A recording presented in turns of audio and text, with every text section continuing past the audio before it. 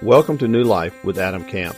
This podcast is a ministry of Rosemont Baptist Church in LaGrange, Georgia. Please visit us on the web at rosemontchurch.org. Enjoy the podcast.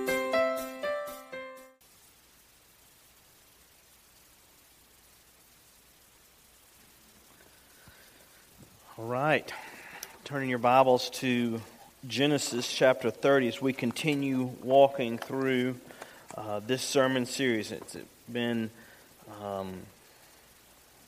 interesting for me to kind of jump in the middle of this and kind of pick up where Adam has left off. I'm thankful to see that man back in the building. That means he'll be back in this pulpit next Sunday, and I will be in the pew, which I look forward to. Last week we walked through a very interesting and challenging passage that outlined just how Jacob expanded his family and how ultimately the 12 tribes of Israel came to be. We were encouraged to see the example of how to turn to the Lord in hard circumstances, and we looked and read in that passage how the Lord's plan cannot be thwarted. And ultimately we were reminded that God's ultimate story in Scripture remains, and that is that the Lord redeems. And we're going to pick up in that narrative now with Jacob and his family have been living there. Now, remember that Jacob has worked for 7 years in order to marry Rachel and was deceived and given Leah. And so he worked another 7 years. So he's been there for 14 years now. But those 14 years of service are complete. And that gave him time to bear those 12 children. Now, we see no account given in Scripture during that time of him whining or complaining, of him being upset about his time there. He's put in his service to Laban. In fact, the account we read shows that he worked diligently the entire time, and because of that, the Lord blessed Laban through Jacob. But Jacob's 14 years are up, and just to be honest, he's done. We pick up here in Genesis 30, beginning in verse 25. As soon as Rachel had borne Joseph, Jacob said to Laban, "Send me away that I may go to my own country and my own home. Give me my wives and my children for whom I have served you, that I may go. For you know the service that I've given you." He doesn't ask. He doesn't say, please. He just says, give me my family and let me go. Verse 27, but Laban said to him, "If I've found favor in your sight, I have learned by divination that the Lord has blessed me because of you. Name your wages and I will give it." Now he says here that he's learned by divination. A reference here that just proves that Laban was a pagan. All right, he didn't believe in the Lord. But like many pagans, he recognized the blessing of God that was on Jacob. He could tell that God's hand was on him. And he knew it was because of Jacob that his flocks had done so well. I'm reminded other parts of Scripture in 1 Peter chapter 2. We read, "Keep your conduct among the Gentiles honorable, so that when they speak against you as evildoers, they may see your good deeds and glorify God on the day of visitation." Laban says, name your wages and I'll give it to you. Name your price. Let's renegotiate here. It's his way of saying, maybe you could stay along. Maybe he's assuming that he could work for it because he knows that Jacob doesn't have anything of his own. Or maybe it's just kind of an unspoken thing that he's not going to allow him to leave. Now, Laban and Jacob both knew this one thing, and that was that Jacob didn't have anything.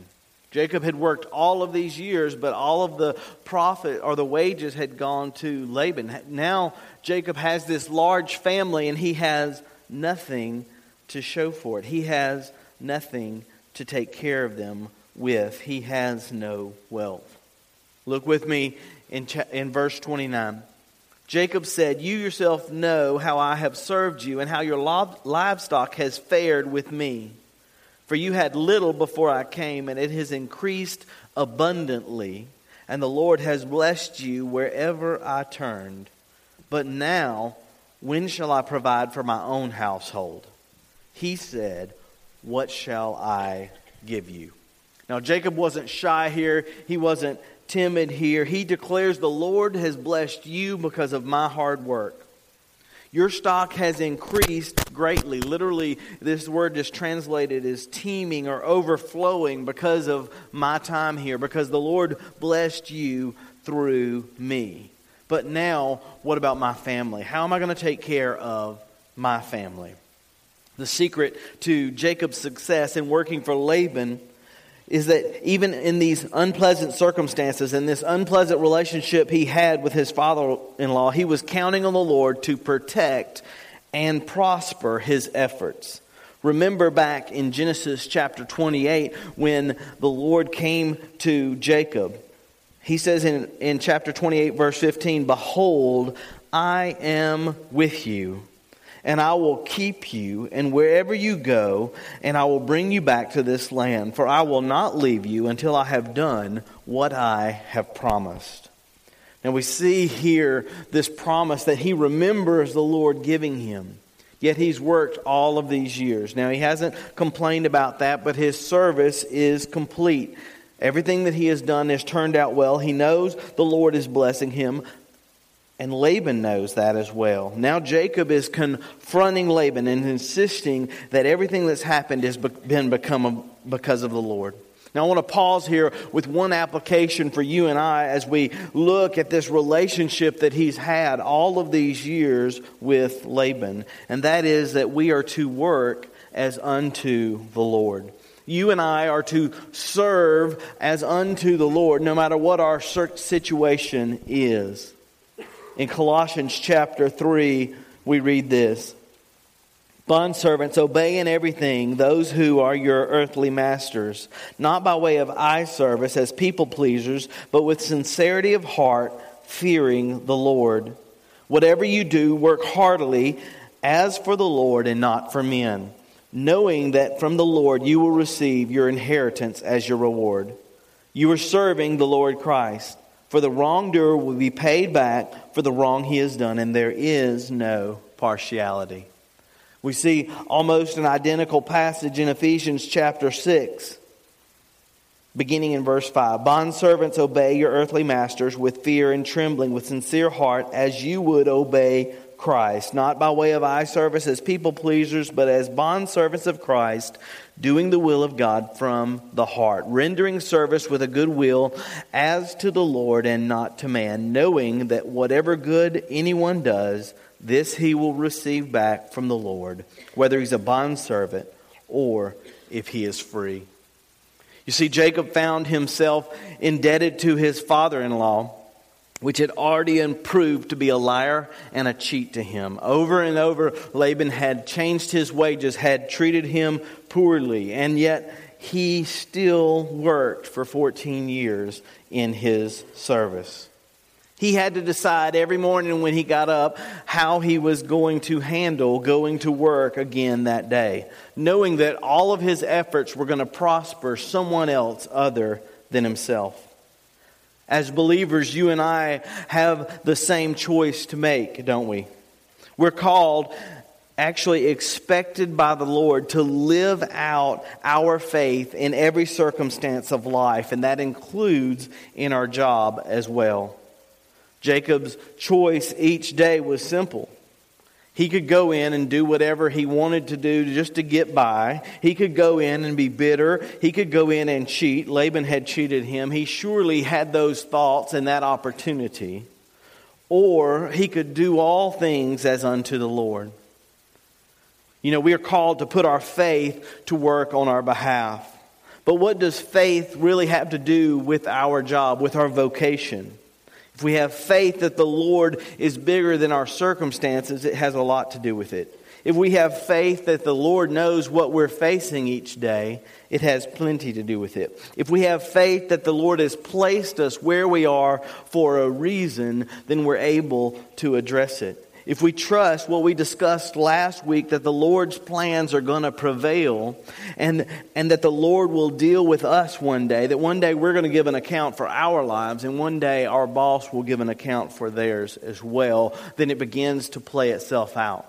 And we see an example here how Jacob for 14 years served diligently under someone who was not treating him properly.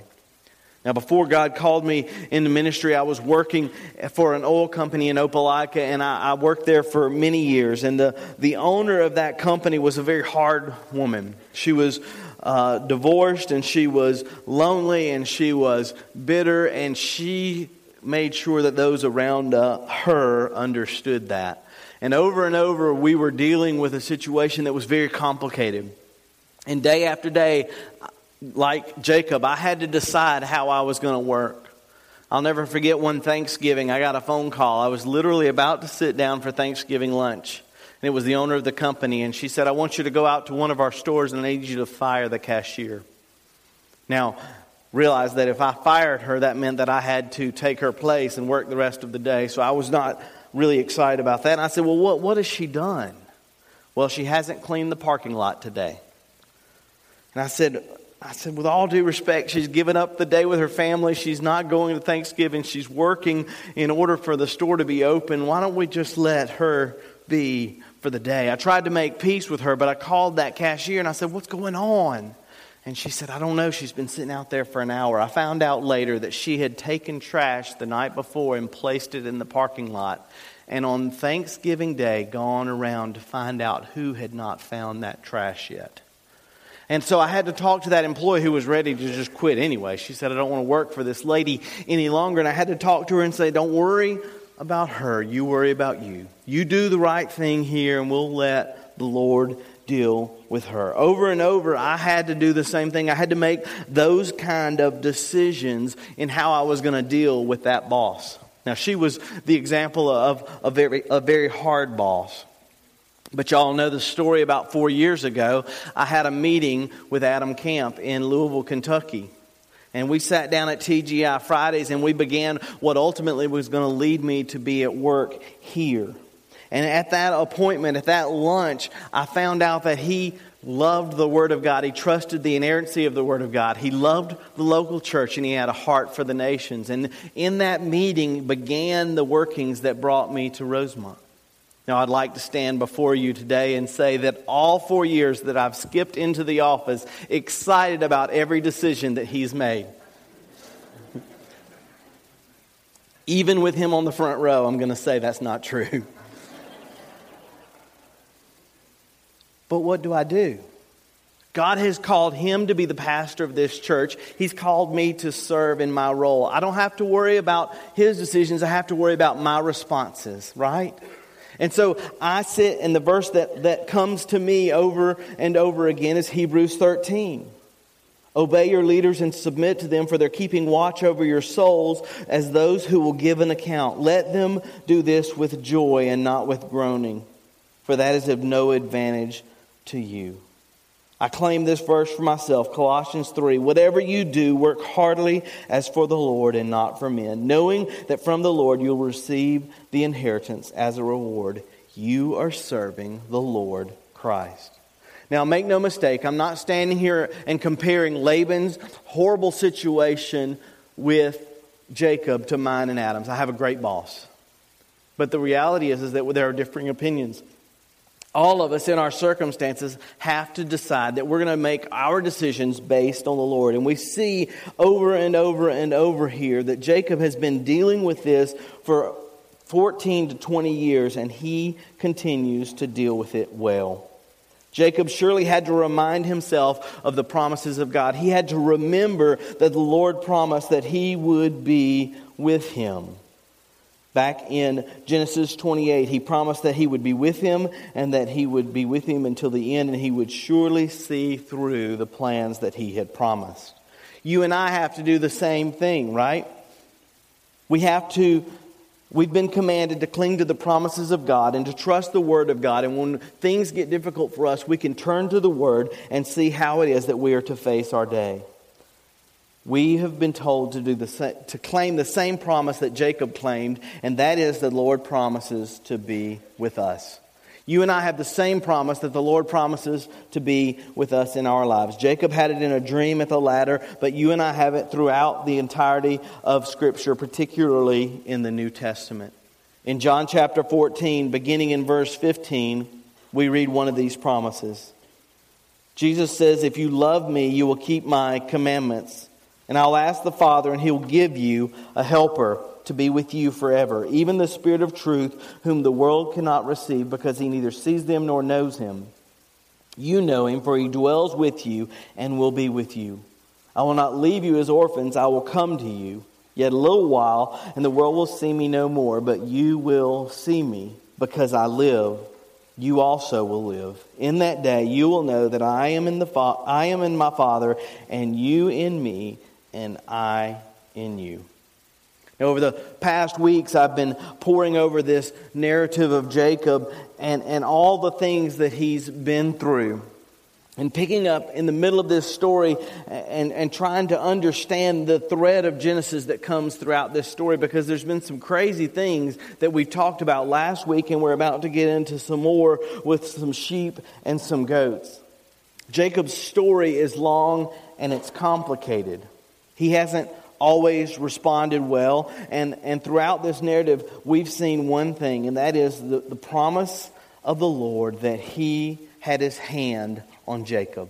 Not only did He have His hand on Jacob, but He had a plan for Jacob, and it was going to be accomplished. He had promised Jacob in Genesis 28, "I will be with you."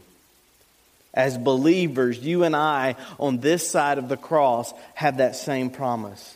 We have the advantage of knowing how the story turns out. We have the advantage of knowing that God sent His Son, that Jesus really did come and live a sinless life, that He did die on the cross on our behalf, was raised, and we have the rest of the New Testament that tells us that one day He'll come again for us.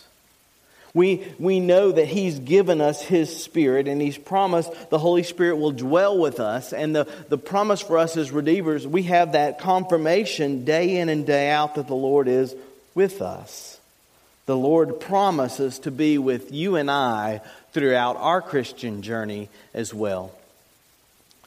What comfort it is while studying through the Old Testament book that He's promised us the same thing that He's promised Jacob, that He will be with him and that He will be with us. Now pick back up with me in verse 31. Laban asked Jacob, "What shall I give you?" And now he responds. Jacob said, "You shall not give me anything. If you'll do this for me, I will again pasture your flock and keep it.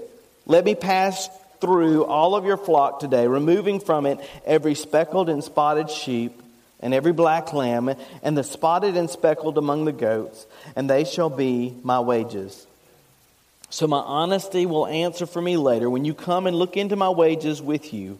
Every one that is not speckled or spotted among the goats, or black among the lambs, is found with me, shall be counted as stolen." Laban said, "Good, let it be as you have said." But that day Laban removed the male goats that were striped and spotted, and all the female goats that were speckled and spotted, every one that had white on it, and every lamb that was black, and put them in charge of his sons. Put his charge and sons of them. And he set a distance of 3 days' journey between himself and Jacob pastured the rest of Laban's flock. So he says to him, let's make a proposition here. Okay, don't give me anything because I think you're going to lie or cheat to me. I'll stay and work, but let me set some new conditions. We all know that most of the animals are solid, and so if you'll just give me the ones that are born speckled or spotted, then that can be my wages. Okay? And Laban says, how can he lose in this? This sounds like a great deal. Laban knew that most animals were born that way. He knew the obvious advantage to this agreement. And so he agrees, and he personally goes and pulls out the animals and separates them. Now, Jacob knew the genetics of this. He had been pasturing the flocks. He knew what was normally born. The difference here was this. Jacob was going to have to depend on God for the circumstances of these births, and God was going to have to show up if he was going to prosper in this agreement. He had to trust whether the Lord was going to come through on his behalf again. But he was reminded of the promise that he had in Genesis 28, that the Lord was going to be with him. And we'll find out next week when Adam preaches through Genesis chapter 31 that he had had a dream. The Lord had came to him in another dream, and he had saw all the animals that were born speckled and spotted. The agreement seems to favor Laban, but Jacob had the blessing of God on him. Pick up with me in verse 37. So then Jacob took fresh sticks of poplar and almond and plane trees and peeled white streaks in them, exposing the white of the sticks. He set the sticks that he had peeled in front of the flocks in the troughs, that is, the watering places where the flocks came to drink. And since they bred when they came to drink, the flocks bred in front of the sticks, and so the flocks brought forth striped, speckled, and spotted. And Jacob separated the lambs and set the faces of the flocks toward the striped, and all the black in the flock of Laban. He put his own droves apart and did not put them with Laban's flock.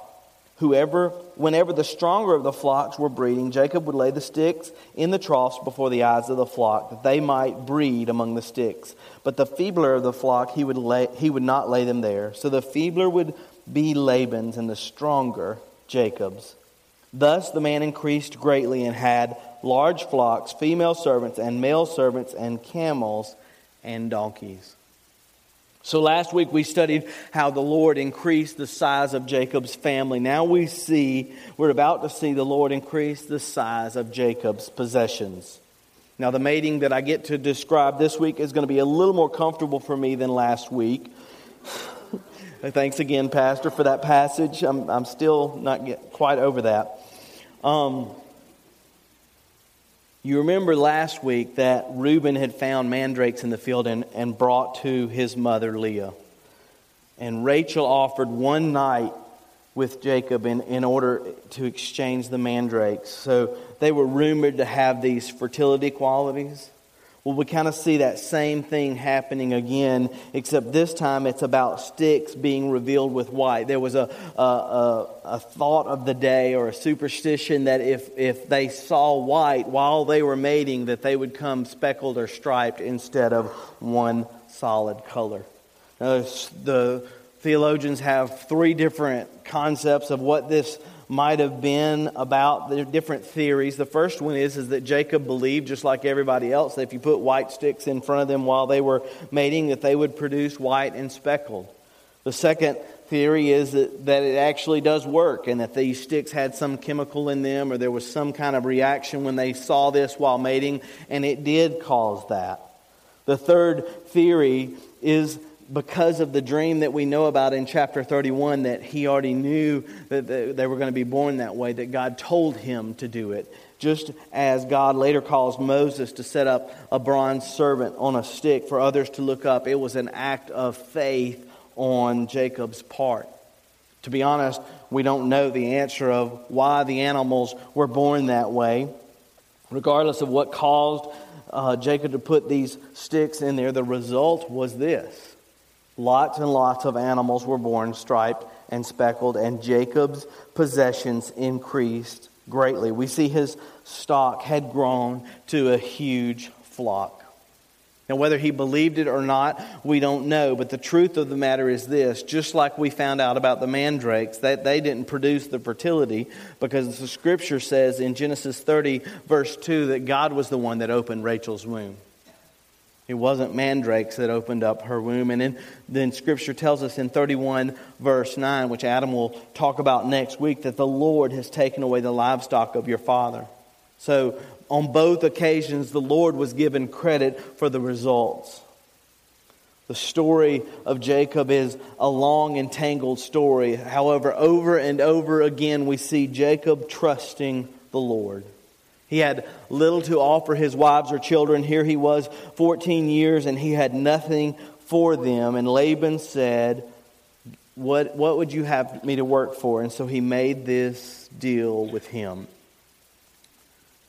Another point that we see in this passage of Scripture is that we can trust the Lord.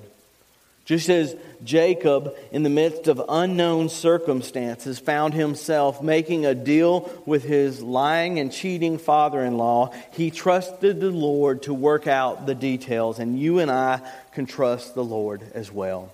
I don't know what situations are going on in each of your lives. I know that in my own life, I find myself looking at all the circumstances that are going on and all the problems that I have, and I'm trying to figure out how I'm going to maneuver through these and how I can fix the situation at hand. And I have to be reminded, and I was reminded as I studied this passage, that I can trust the Lord. Matthew chapter 6, Jesus gives a pretty stern lecture that hits home for me. Matthew 6, beginning in verse 25. Therefore I tell you, do not be anxious about your life, about what you'll eat, or about what you'll drink, nor about your body, what you will put on. Is not life more than food, and the body more than clothing? Look at the birds of the air. They neither sow nor reap nor gather into barns, yet your heavenly Father feeds them. Are you not of more value than them? And which of you, by being anxious, can add a single hour to your lifespan? And why are you anxious about clothing? Consider the lilies of the field, how they grow. They neither toil nor spin. Yet I tell you, even Solomon in all of his glory was not arrayed like one of these. But if God so clothes the grass of the field, which is today alive and tomorrow thrown into the oven, will He not much more clothe you, O you of little faith? Therefore, do not be anxious, saying, what shall we eat, or what shall we drink, or what shall we wear? For the Gentiles seek after these things, and your heavenly Father knows that you need them all. Verse 33, but seek first the kingdom of God and His righteousness, and all these things will be added to you.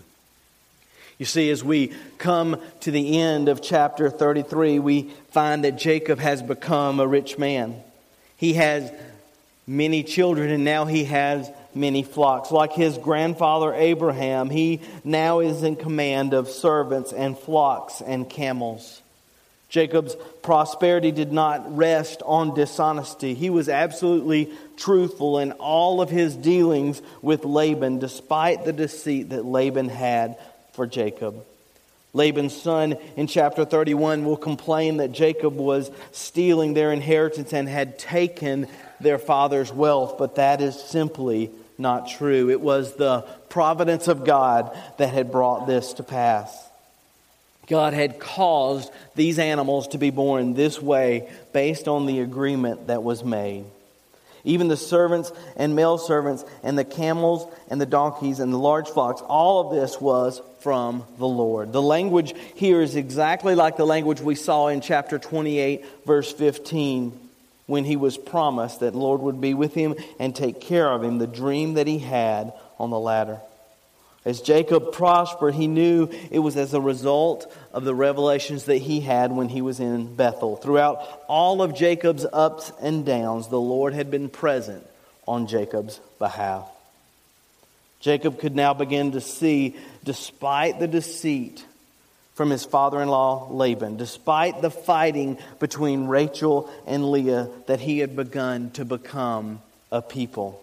The beginning of becoming a great nation, and it was solely the work of God on his behalf.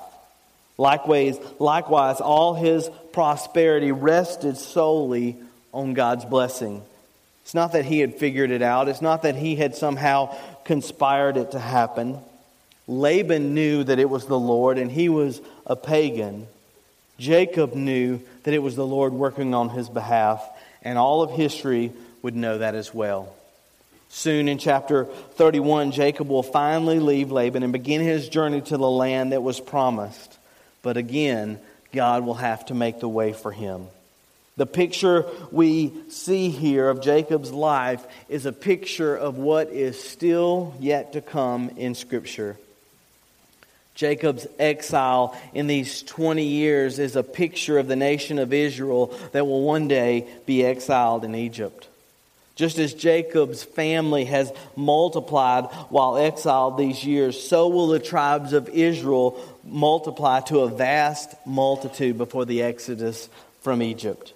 Just as Laban and his sons feel like they were plundered when Jacob is leaving, so will the Egyptians, when they tell Israel to take whatever they want, just go.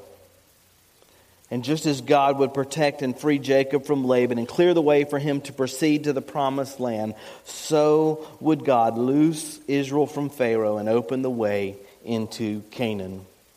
And ultimately, all of this is a picture of the ultimate Israel, that is Christ, who would make a way for the ultimate exodus for His people by providing a way of salvation through His Son. You see, we can read this story and get bogged down in all of the details of sticks and mating practices and mandrakes and things that I have spent the last 2 weeks pondering over. But we have to look at the bigger picture of all that the Lord is doing in the process. In your life and in my life, we have to step back and look away from the things that are drawing our attention, from the distractions and the minor parts of the story, to see the bigger banner over our lives. The Lord God, if we are believers in this room, has called us. He has purchased us from our sins. He has redeemed us, and He has a plan for our lives. And He has us at the place that He has us for a reason. And you and I have to look for the redemptive plan of God and quit getting caught up in the difficulties and the distractions of our daily life. Jacob's story was long, and he rarely knew what was coming next. However, he did know that the Lord had made promises on his behalf, and the Lord had promised to be with him through the process. You and I have that same promise over our name if we're believers in Him. May we seek first the kingdom of God and His righteousness, and allow the other things to be added along the way. May we live in order to honor Him, looking to the big picture, to what God is going to do on our behalf. Let's pray together.